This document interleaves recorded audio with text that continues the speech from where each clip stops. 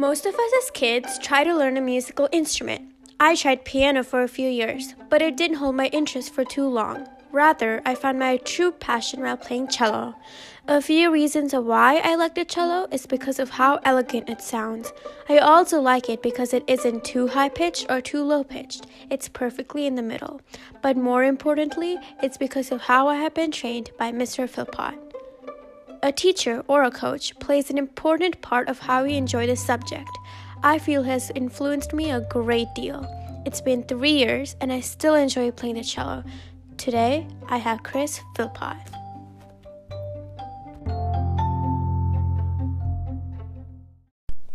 Tell us a little bit about yourself.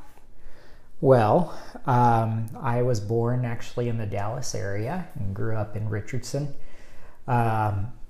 I started music when I was in the 6th grade, like when a lot of people start music. That's usually when the secondary program, orchestra and band programs kick into gear. And so that's when I picked it up, the music and the cello. And it didn't take but a couple of years to figure out that I wanted to do that with my life, make music and do it for a living. And so after high school, I attended Southern Methodist University in Dallas and then transferred to Texas Christian University in Fort Worth. And then eventually I moved to Florida and went to graduate school there and lived in Florida for a few years. Ultimately moved back to Dallas because it ended up, Dallas is just an easier place to make a living lately. And so, interestingly enough, the first thing I did when I got back to Dallas was I tried to redirect my career path. And so I got into healthcare. And after a couple of years of doing that, I realized how much I missed and loved music and how much it was what I needed to do. And I've been content in music for quite a while now, teaching private cello lessons in the Dallas area, mostly Frisco, ISD, and in Plano as well. And I also concertize a lot on period instruments, which means I play Baroque cello and some obscure instruments like the viola da gamba. And aside from that, I have a few hobbies that include voracious reading, especially of books about theology. And I also am into calligraphy and outdoorsy things, including cycling. But mostly I live and breathe music. Nice. What is your education background? Well, I went to school in Richardson ISD when I was very young, and by about 6th grade, well, exactly 6th grade, that's when I started orchestra and started playing the cello, and it became my primary instrument. And after a couple more years, by the time I was in 7th grade, I actually switched to homeschooling, one so that I could have a classical education and study things like Latin and Greek and humanities alongside devoting some intensive practice time in my schedule. And so that's what I did all throughout high school until I graduated high school. And then I got my bachelor's degree in music performance with a focus on the cello at Texas Christian University over in Fort Worth. I started out at Southern Methodist University because I wanted to start with a particular cello professor there. But when he left SMU, I transferred over to TCU. And then I stayed at TCU for another 2 years to get a master's degree in historical musicology, which is basically the study of music and culture.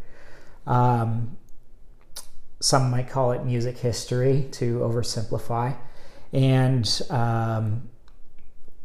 then when I moved to Florida, I began pursuing a PhD in the same subject, historical musicology, ultimately wanting to get a career in academia.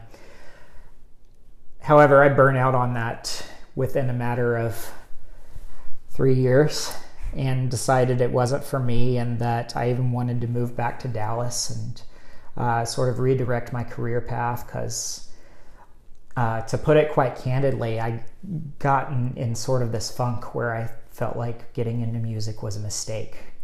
And so I started doing prerequisites for nursing school while still making ends meet as a private cello instructor. And the rest is sort of history, because that really took off and reminded me of how much I love music again. So I ended up really clinging to the educational path that I had set out in the first place. Wow. So would you say that homeschooling gave you an opportunity or advantage in your music career? Yes, in many ways. And part of that was because it really set music as my primary focus. I didn't have to worry about fitting in several hours of practice after an 8-hour school day. The nice thing about homeschool is you're the only student in the room, and so it really is at your own pace, and so things tend to happen a little more quickly with certain students, and that really freed up a lot of time for me. And it also allowed me to spend a lot of time in extracurricular music activities, which was a good hub, one of socialization, but also of pursuing opportunities to sort of network and lay the groundwork for pursuing a career in music. If you could change something about your educational choices, would you, and what would it be? Well, and I guess I'm going to partially answer what a lot of people do, which is I wouldn't be where I am if I hadn't done things the way I did. At the same time, though, I think there are some wiser choices I could have made. The big thing I wish, in hindsight, for what hindsight is worth, I wish in hindsight that I had taken a break between getting my bachelor's degree and going to graduate school. When one is career-minded, especially in this day and age, and in my case, when I was in school, there was an oversaturated job market. It's really tempting to just keep yourself in school as long as you can. But the thing about college and even graduate school is, great as it is, it can be a very sheltered environment. And I wish that I had just gotten out into the world a little bit before going back to graduate school. And I think probably that would have greatly enhanced what I did in graduate school. And don't get me wrong, I'm proud of what I did in graduate school, especially the writing my master's thesis and having that under my belt. But I would love to have had just a little bit more maturity and perspective from being out in the world prior to doing that. What is the best educational pathway today to get to the stage you're in right now? Well, first of all, I would say to do what I do, make sure it's absolutely what you want to do. I had a professor when I was in the PhD program, Dr. Brewer, and he told an anecdote about actually a jazz musician who had come and done a residency at Florida State University, where I was going to school at the time. And some students were asking him about contingency plans and how to manage that exactly in relation to pursuing a musical career. And he said, no contingency plans. You only pursue music as a career if you can't see yourself doing anything else.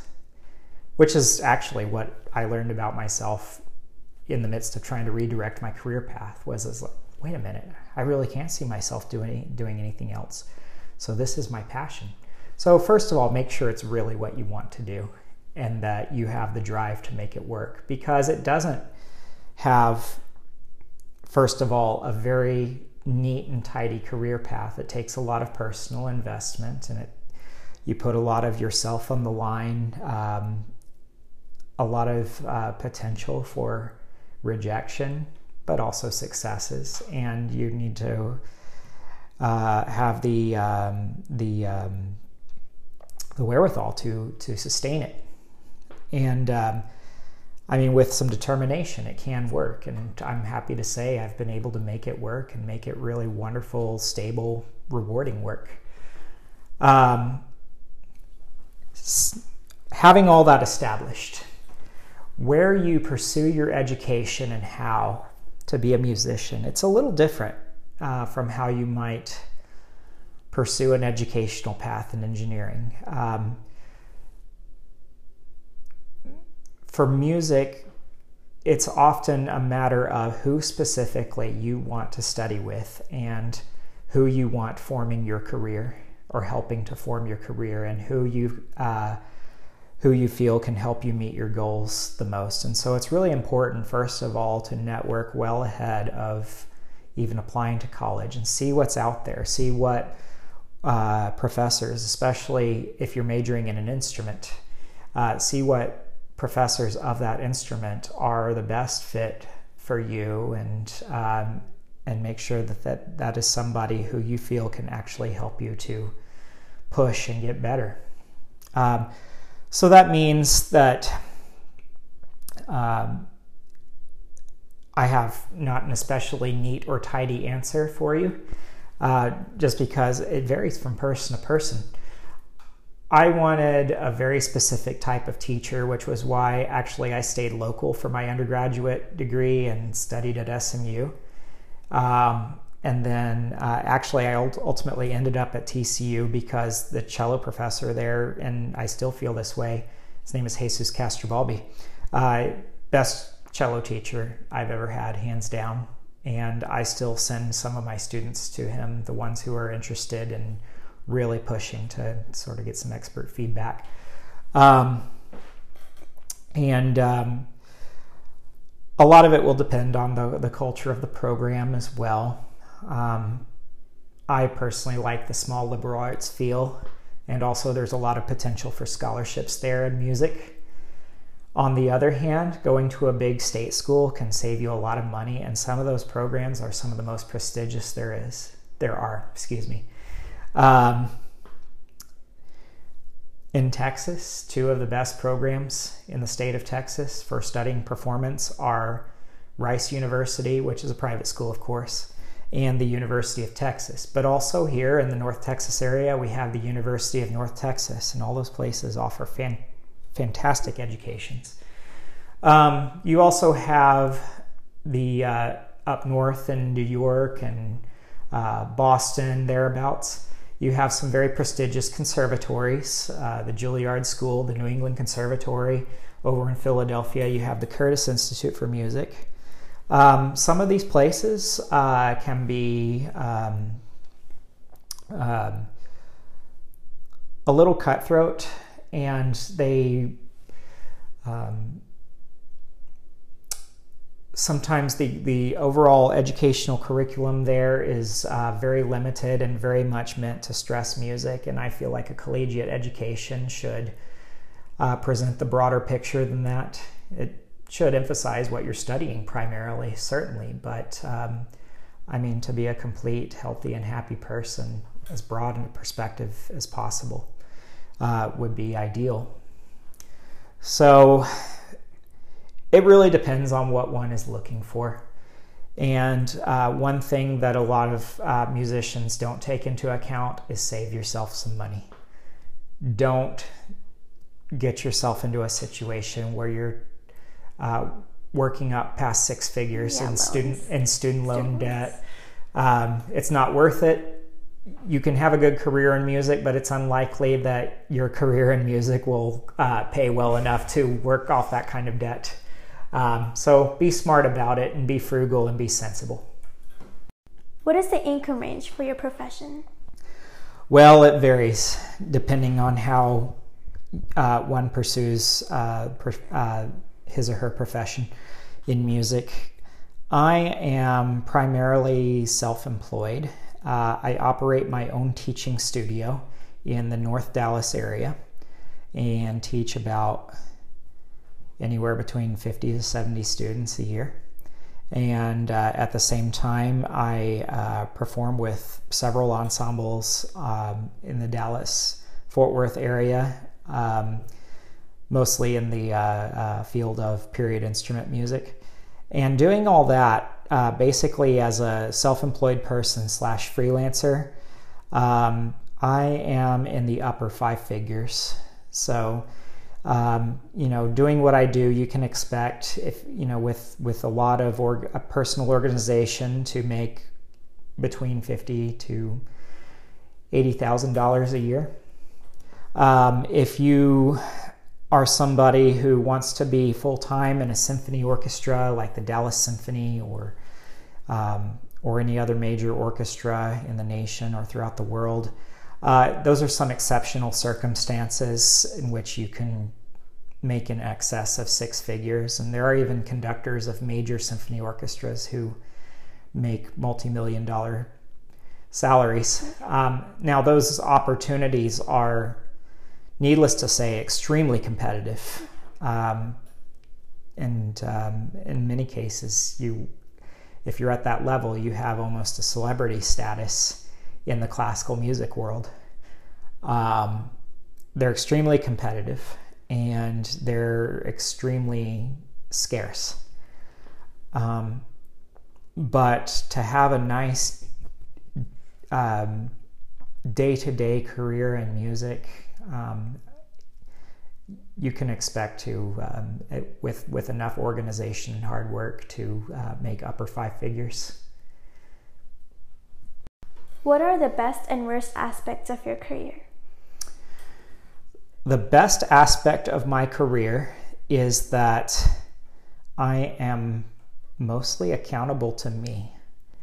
I get to basically further my career in the way that I see fit and in the way that I feel like I am able to convincingly sell my product, which is mostly music instruction and performance. I have my own style, my own values, and so it's rewarding to essentially be my own boss. The worst part of this is essentially the same thing, if that makes sense, because you have to be very organized to do it.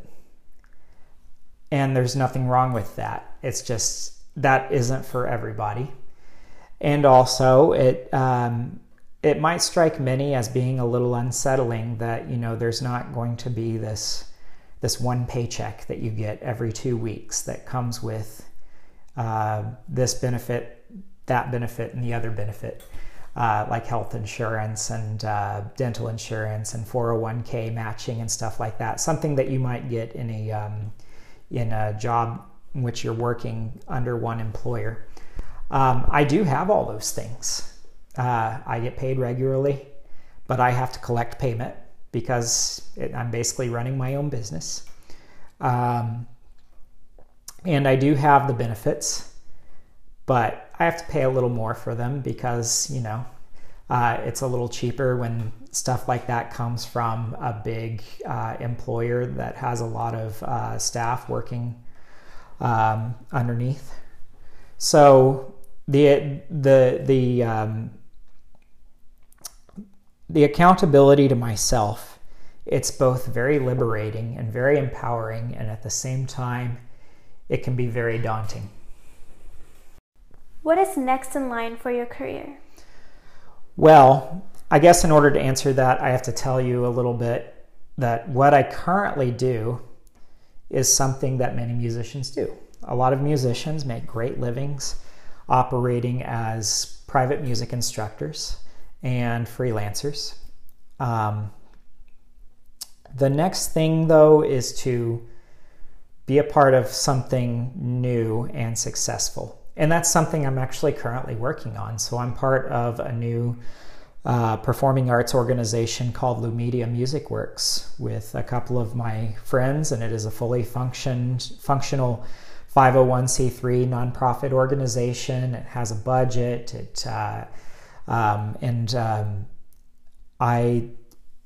I'm not the artistic director. I'm a founding member of it, though, and so I do a lot of groundwork, planning, programming, personnel management type duties. And this is something that's really new and unique and sort of uncharted territory, I think, for all of us who are part of Lumedia, but also definitely for me personally. And so this idea of spearheading something new is generally what's next on the horizon for me, and seeing how far we can take that. Thank you for coming to Root Up and being on my podcast. Oh, it's a pleasure, Kennery, and thank you so much for having me. I think it's fantastic that you do this and that there's this outlet for people who are thinking about their educational and career prospects to tune in and listen. So thank you for allowing me to be a part of this. Can I ask you for fun, what is the hardest piece you ever played? The hardest piece I have ever played, it's a piece by Franz Joseph Haydn, and it's his Concerto in D major for cello and orchestra.